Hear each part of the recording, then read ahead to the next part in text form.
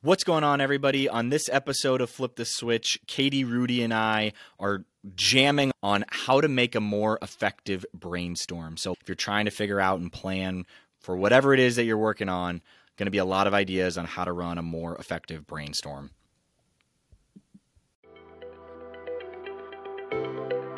From Engagement, I'm David Millay, and this is Flip the Switch.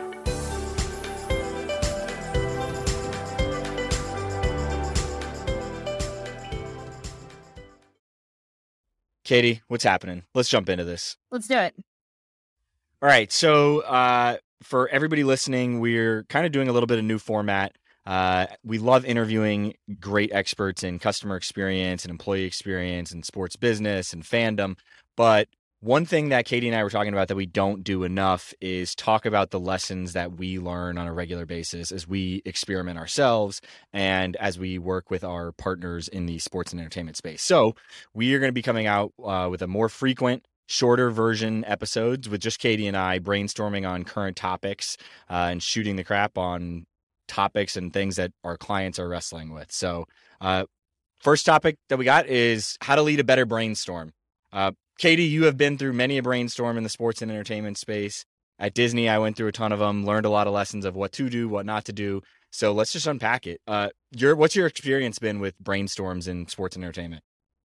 I've been in a lot of different brainstorms, and some of them have been effective. Some of them haven't been. I think the most effective ones are ones where you actually do something after the brainstorm. But what I've learned is all about how you get yourself in the right frame of mind. Whether that's you're personally brainstorming for a project that you're working on, or whether you're putting yourself in the right frame of mind with the team that you're trying to collaborate with. So I think the framework is really important to getting yourself into an effective brainstorm. I totally agree. So let's start here. We put together a little Google Doc, and you had your notes. I had my notes of just like things that we could talk about on the show. So first thing I see on your list is myths to refute about brainstorming. Why don't you talk to us a little bit about that and what you were thinking there? I hear a lot of people say, oh, I'm not good at brainstorming. And a lot of it is they get hung up on some of the things that they think could go wrong with brainstorming. Like, I'm not creative. I'm not innovative. And I think creative and innovative get thrown around a little too seriously sometimes. And I think people think, oh, I'm not artsy or something like that. But creative and innovative have totally different meanings. There's a link that we'll put in the show notes, but there's actually 10 different forms of innovation. It doesn't have to be you're creating the next iPhone. It's you're moving a line cube differently. That can be innovation. So as you're thinking about how to improve your business or how to improve something and you're trying to brainstorm for a better idea, it's all about how could you tweak something just a little bit to make it better. Love it. And I think when you're coming at it from that point of mind of just let's get an inch better, as opposed to trying to get a mile better and try to reinvent the wheel, you really start to alleviate a lot of stress, alleviate a lot of anxiety, and you start to focus on what can we actually change today, as opposed to just trying to do these big ticket items. So, cool. Well, one thing I wanted to shout out, we'll jump in here, is like, I think one thing that we do a good job with, we can do a better job with, but it always helps to set the brainstorm right with identifying what does success look like. So we always start it with any type of brainstorm that we do, whether it's with us, whether it's with our clients, is we use this phrase, 3 words that are super important. How might we? So those 3 words, putting those into a sentence really opens you up to a mindset, to your point, Katie, of thinking about opportunities, not thinking about how can we, because then people start to get into the feasibility of things. Well, we can't do that. But if you say, how might we make our queue lines more efficient? How might we generate more revenue from our current customers? How might we drive engagement up on social media? Whatever it might be, if you say, how might we, and then phrase that question, you can now start to get a lot more specific with the brainstorm, as opposed to just saying, we're going to do a brainstorm on how to make football better.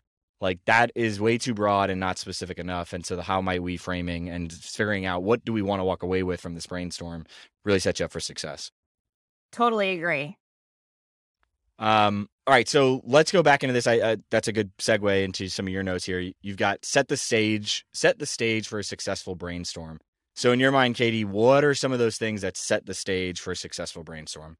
I think the first one is location. Yeah, I was listening to a podcast the other day that they were talking about where are you most creative? Where do your best ideas come from? And as everybody was shouting out answers, not a single person said in the office. They talked about when they were on a walk or in the shower or driving to work. It's how do you put yourself in the frame of mind where you can have the freedom to just spitball ideas, that you're not staring at your computer, you're not distracted by your phone. How do you have the freedom to just let go whatever comes to mind? But also thinking about it in the context of what you're working on. So I was listening to a podcast with Jesse Cole from the Savannah Bananas, and he was saying he and his team were sitting around and they were talking about how to make some improvements to their merch store. And finally, one guy said, well, why don't we just go there? And as they finally went up there, they realized that the umbrellas were in the wrong spot. They didn't have certain sizes that they needed. There was one size of hats. There was things that they would have never thought about if they weren't in that spot. Yeah, location's huge, and right now this is interesting because I think as a lot of people are either at home because of Omicron or at home because they just haven't fully returned to the office, whatever it might be. I think brainstorms traditionally we've done them in person, and when they're on Zoom, people kind of freak out and they just say, "Okay, well let's have all of our squares up Brady Bunch style and let's throw out ideas." As opposed to using certain tools, I mean, we use a virtual tool, a virtual whiteboard room that we have everybody go into, thinking about location matters, even when you're virtual. And the tool that we use is called Mural. Let's link to that in the show notes. But so it's called Mural. And honestly, there have been many a time where I think we've done better brainstorming virtually in that virtual whiteboard room with everybody looking at that than we have in person. Because everybody can move stuff at the same time, whereas sometimes in person, you've got to have a facilitator moving it around. And so, like, you're right. I mean, the location and the mindset of where you are really matters a ton. What about what are some people that if they don't have a retail store, I mean, where are you thinking like what's a better way of getting up and out of it and setting a better location? Well, I think even just the frame of mind. I mean, I remember there was one time that I was trying to write a baseball marketing plan when I was back in college athletics. It was the middle of December. It was 20 degrees out, and I'm supposed to be thinking about baseball. In order to get in the baseball frame of mind, I put The Sandlot on, and that I watched The Sandlot and I watched Angels in the Outfield, and I spent 5 hours putting together a baseball marketing plan. But because of that, I had a game that I went to that was Sandlot themed, and that took me back to that minor league baseball game that I went to, started thinking about promos from that. That's what led to the entire brainstorm that I had. So sometimes it's not even you have to get in a different location, but just putting yourself in a different frame of mind. I feel like the way you wrote your notes on here in this Google Doc is way more like flowy than what I wrote, because that is a perfect transition to the next concept I think you wanted to bring up of like really introducing play and thinking like a kid, right? I mean, definitely too often in brainstorms, we get into this adult mode of like why you think do something. Yeah. And so actually, I'm going to bring this up. This is really interesting. So I'm rereading The Little Prince, if anybody knows it. Have you ever read that? I have not. Okay. Definitely recommend it. It's like 60 pages. It's basically like prose poetry. It's a legendary book, but there's some really interesting concepts in here. And the page or the book starts where he's talking about drawing, and he didn't know how to draw when he was a kid, and so he wanted to draw a boa constrictor eating an elephant. And so when he drew it, it looked like a hat kind of thing, like with the shape of it. And all the adults were like, well, why'd you draw a hat? And he's like, it's not. It's a boa constrictor eating an elephant. The elephant's inside of the snake. And all the adults were like, you should stick to math and like all the like arithmetic. And so, and he goes on to say, and it keeps going, and it just talks about how so often, because we're classically trained in certain subjects, we think that we have to think in those terms, and we don't think in an imaginative way like kids do. So that was a long-winded way of saying think like a kid. That's what your point is on here. So tell us more about what you've got there. I'm just rambling.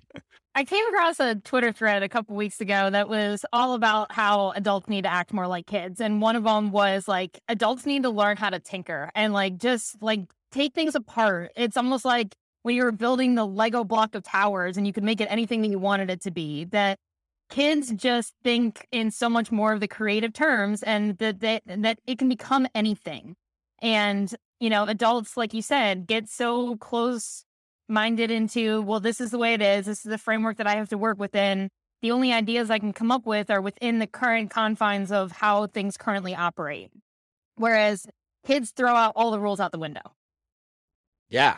And I think one way to get into the mindset of being like a kid is really simple. Like the last brainstorm session that we ran, where we had the little like plush balls, the plush soccer balls, the plush footballs, the plush baseballs, and we're throwing them around the room, and it kind of puts you into a mindset. I mean, at one point, all the balls got thrown at me because I made a joke about gray hair being in the room, but like it put everybody in the mindset of thinking like you did. I did fine. But it got us out of like looking at spreadsheets and graphs and put us more into the playful mindset. And I think our ideas were better as a result. Yeah. So let's talk more about those ideas, right? Some of those non-crazy ideas, like no idea is too crazy. That's another thing that you've got on here of how do we get into the mindset of no idea is too crazy, stupid, or insignificant? I think it's giving people that allowance that you could just throw anything out there. One of the things that you've introduced quite a bit is the yes and. So without saying no, without disregarding any idea, it's just immediately yes and. Or I think of, okay, well, tell me more. We're both huge fans of Ted Lasso, and one of my favorite clips is the be curious, not judgmental. It's asking questions. It's figuring out, why did you think that way? Even if that idea doesn't work, how can you spin that off into something that might work? So it's trying to get to something that may actually be a feasible solution. There's a really great improv show on Netflix called Middleditch and Schwartz. If you ever watched Parks and Rec, it's John Ralphio from Parks and Rec, or Silicon Valley. It's the main character from that. They're teamed up together and they're doing long form improv, and it is just filled with yes and. Because like for 45 minutes, they're doing improv with just the two of them playing all these different characters. And if at any point one of them says, no, I don't want to go in that direction, it totally ruins the whole thing. So they just are constantly trying to throw out more ridiculous ideas and see how the other person can react to it. But I think those principles that you take from improv of yes and how do we build on top of it can keep momentum flowing and keep juices going, as opposed to the second somebody says, no, that's not a good idea. In a brainstorm, it just throws momentum brakes on. So yeah, I love that concept of yes and. One of the other things in here, go ahead.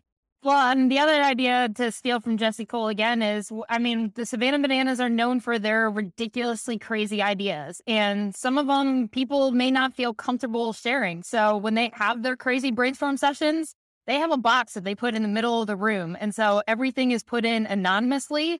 And they pull out every single idea one by one and talk about how they could actually do it. So that way, if somebody may not feel comfortable sharing a crazy off the wall idea, it can be shared and it can be kind of broken down to the point that the group feels comfortable actually trying to figure out a way to implement it. It is funny. Like, I feel like Jesse does not get enough credit. We talk about him a lot on this show, like from the more serious big league teams. But it's like right now they're doing a world tour, and again, they're a summer league baseball team, and they're going to drive more revenue than a lot of college programs.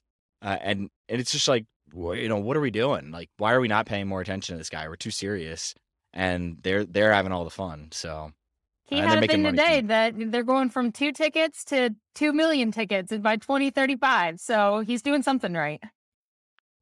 So something else on here that you've got is provocative prompting. What the heck is that?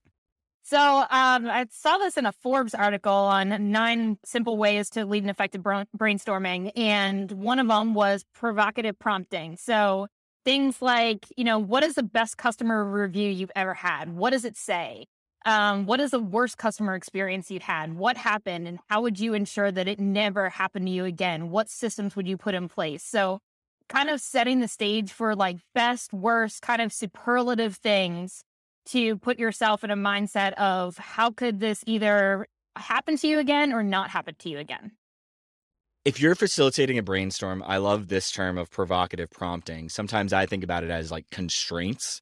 So many times I think a facilitator of a brainstorm that's not been trained in facilitating brainstorms will just say, all right, what ideas do people have? But to your point of provocative prompting, it puts people in a specific mind to actually come up with ideas. And again, the point is that you get started on the ideas and there's some direction and it can build and people will build on top of it. I think people get scared of constraints or specific questions like that because they think it's going to narrow their ideas. But in reality, when you actually see it happen, more ideas come as a result. I mean, Right. I put up here constraints as mine, and that's how I think about provocative prompting. And I have a couple in here like, what are ideas that are going to get you fired if you suggested it in front of your boss? What are ideas that employees would love but customers would hate, right? And when you start doing that, people start thinking about the challenge a little bit differently, and you start to get ideas you wouldn't have had before. And that's really the goal of a brainstorm, new ideas. Absolutely. All right. So another thing you've got in here is something around ideal work structure. What is that? So it was a prompt that we actually had a couple weeks ago in a session that we ran is one of those provocative prompts of how do you define, as we look about or talk about employee experience, how do you define what your ideal work structure is? And so how do you work towards that? So, the office setup, the work hours, it was just one of those things of how do you get to where you want to go and how do you come up with all the ideas that get you to that place? I look like I was just like setting us up by like saying, oh, what is that? But like in reality, all it said was ideal work structure people on this Google Doc. I didn't know what else it said. I wasn't like teeing us up to sell it. But all right. Another thing that you've got on here is the number of people in a brainstorm matters. In your mind, what is a ideal number for people in a brainstorm?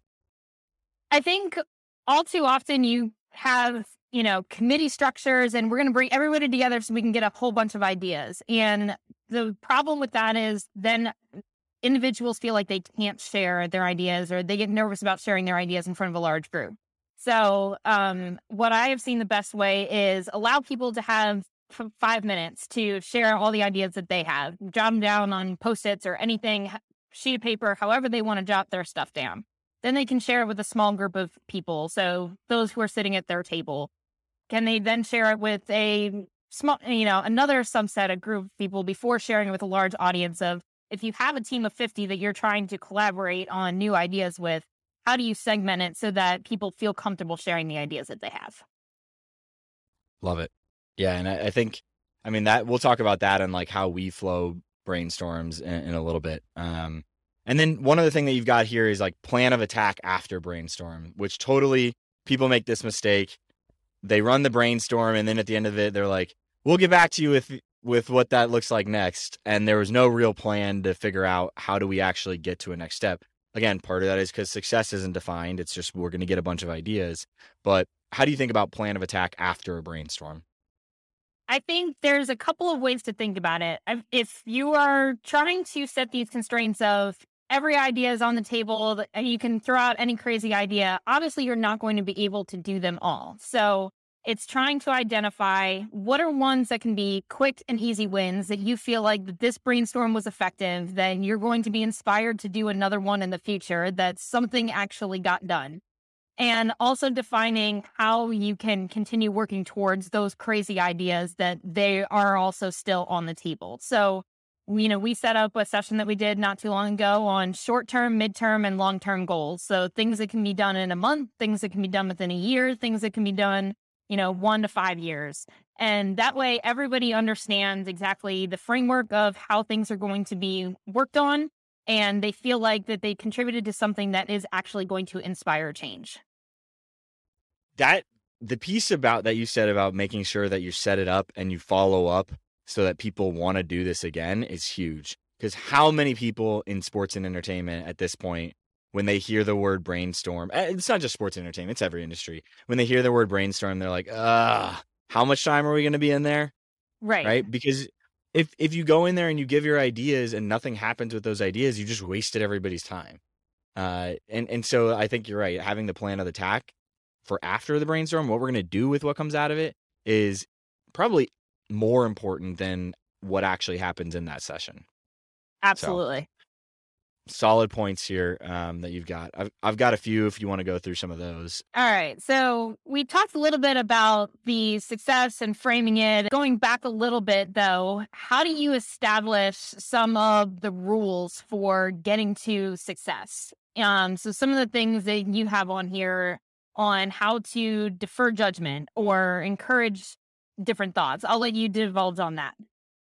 Yeah, so some great resources from a company called IDEO, which is probably the premier like design thinking firm, if you will.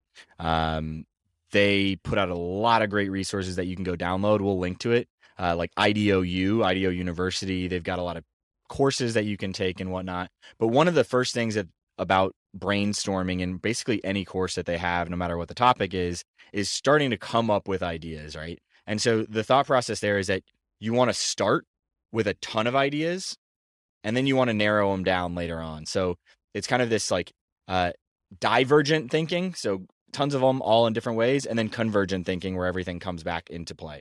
But to do that, you really kind of have to establish some rules so that people feel safe. Like we've been talking about, like the psychological safety that I can say things and like I'm not going to get booed out of the room. So 7 rules that we always start a brainstorm with are: number 1, defer judgment. Number 2, encourage wild ideas. Number 3, build on the ideas of others. Number 4, stay focused on the topic. Number 5, one conversation at a time. Number 6, be visual. And number 7, like we were saying, go for quantity. And so if you lead off with rules of the brainstorm, you might throw some of your own specific based on the industry that you're in, based on the rules of the organization. But like set those rules so that people know what's okay and what's not okay in that brainstorm. Do you have any conversations with individuals going into that brainstorm? So is it enough for the facilitator to say at the start of the conversation, oh, every idea is a good idea, just throw it out there? Or how do you set the stage in advance so that people do feel comfortable sharing? If you're facilitating in your own organization, you can kind of do this a little bit better. There's pros and cons to doing it with a third party versus with somebody from the inside, right? So one thing that you want to do is be able to have trusting conversations with people at the beginning. So one thing that we always like to do if we know it's going to be a sensitive topic is be around the office prior to that brainstorm and have some one-off conversations with people, because they'll inevitably ask you, hey, I see the topic is this. Are we going to talk about X? Because I really want to talk about that, but I'm only going to talk about that if so-and-so is not going to be there. And I really want to talk about it, so so-and-so going to be there. Or I really want to talk about this, but is anything going to be done about that? Are we allowed to talk about that? So people will have questions, and it's important to kind of have some of those informal rule conversations ahead of time, if you will, and they'll spread the word. And you can, again, formally bring that up in the session, but you kind of want to understand what are the unwritten rules that people are thinking about so that you can announce those during the session. One of the other things that we did in advance of a brainstorming session we recently held is we gave a lot of pre-work and some articles to read in advance of that. Does that always have to be done, or do you just set the stage of, here's what we're going to talk about, just come prepared to talk to it? Yeah, it depends, right? Like for certain topics, like if you know there's like a wide range of expertise on a certain topic, like some people are going to be really in the know. Some people are going to be really not in the know. Like, again, college athletics perspective, if you're talking about something with NIL, some people are going to be really versed on it. Some people are going to be pretty new to it in terms of the understandings of the complexity of it. So I think for more complex, nuanced ideas, you probably want to do some level setting. If it's more basic and broad, then you don't necessarily need to do as much level setting and pre-work to it. That's my take on it.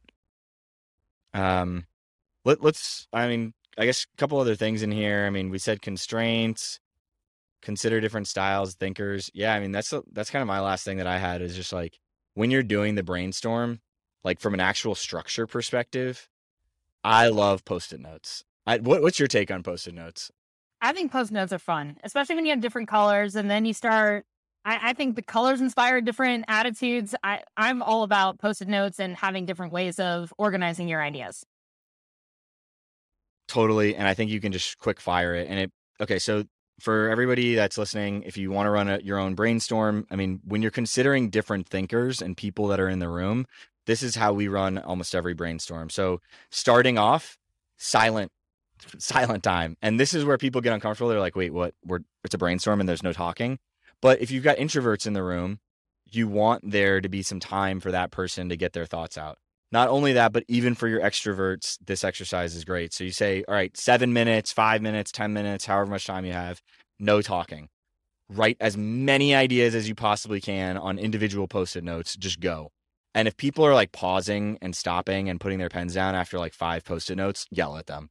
I mean, that's what we do. We're just like, really, that's all the ideas you have? Why are you here? And so you kind of get people going, and you want them to have a pile of Post-it notes. Then once they have that pile of Post-it notes, then you want to introduce them into the small groups. So groups of, let's call it 5 to 6, if you will. And then they're sharing and grouping like ideas. So if we're talking about employee experience, you want them to start grouping ideas based on rewards and recognition, based on communication, based on benefits, based on, right? You start to see that, and they start to group those ideas. Then outside of the small group, you bring them into the big group, and you have the small group share their different ideas with each other. And there's specific structured way that we do that, so it's not chaos. But again, I mean, really the point being is go from individual to small group to big group. But by the time you get to the big group, really only the best ideas are living. So again, that goes back to that divergent thinking into the convergent thinking. And so that's kind of how we run our brainstorms. And yeah, I don't know. Hopefully, I think it takes the pressure off of people who can't figure out how to organize a list, because there's a lot of people who get hung up on, I can't figure out how to put things in order on my list to make sure my list makes sense. Totally. Yeah. If you're working on it with other people and just it's messy and you're moving Post-it notes, it's way easier to do that. Yeah. All right. I don't know how much time we just took, but hopefully it wasn't that long. What do you think? Is this a good? Hopefully this leads to effective brainstorm for somebody else. Now I'm going to go brainstorm for our next podcast. At this point, I don't even know what to do with my hands. It's just like the two of us. Like, do we tell each other where to reach each other on Twitter? I don't know. Some weird shit. All right. Let's end this podcast. Everybody, thanks for tuning in. Let us know on Twitter or via email if you like this format. I know we've gotten some notes saying people like it. Give us other topics that you want us to go in on, and we'll do our research, bring in our expertise, and yeah, we'll go from there.